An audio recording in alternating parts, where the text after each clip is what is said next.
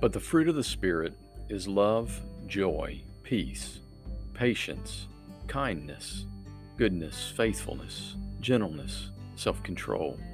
Against such things there is no law, and those who belong to Christ Jesus have crucified the flesh with its passions and desires.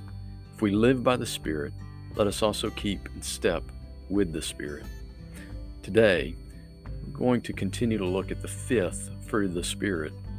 It's what I preached on this past Sunday, and I want us to explore each day this week the reality of this fruit, the kindness of God that God desires not only for us to receive in our lives, but to also grow and produce through our lives.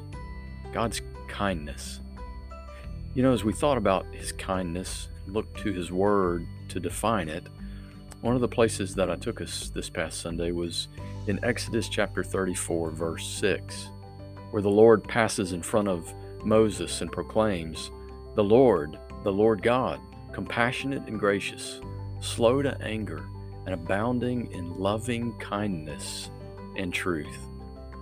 I think of all the words that are used to translate this Hebrew word for this essential attribute of God, this thing that's so central to His nature. I think loving kindness is probably one of the best words that captures it. It's the kindness of God that's not random kindness. It's not just kindness that happens accidentally, but it's kindness that comes from the love of God. His love for His people that moves Him to acts of kindness and mercy towards His people. This is our God. His steadfast, faithful love that faithfully moves God to express His love in acts of kindness towards those He loves. Today, I want us to bring this fruit home, to think about kindness. And I want to challenge you to think about the underlying source of godly kindness. It's that loving kindness. It's kindness that comes from love in our hearts, love for others that then is expressed in acts of kindness towards others. Before we even think about what we do in showing kindness to others, I want to think about your love for others. Take time today to examine your heart before the Lord.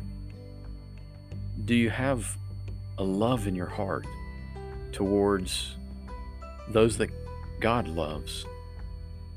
And remember, God's love for us was in this way, that while we were yet sinners, He sent Christ to die for us.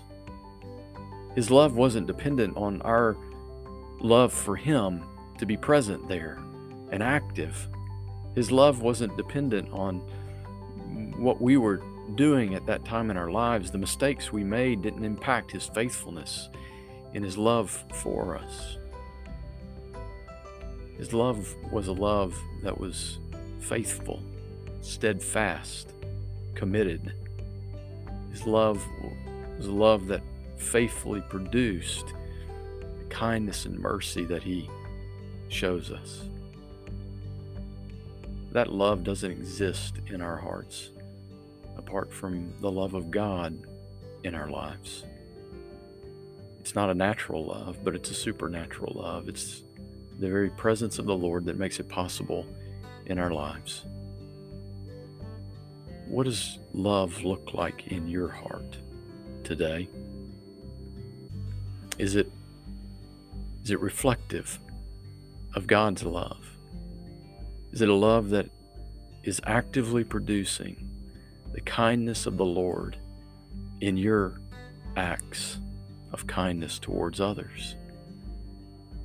If not, take time today to just rest in the Lord, to look to the Lord, to open your heart up before the Lord, and ask the Lord in His loving kindness to grow His love in your heart, for His kindness to grow in your life.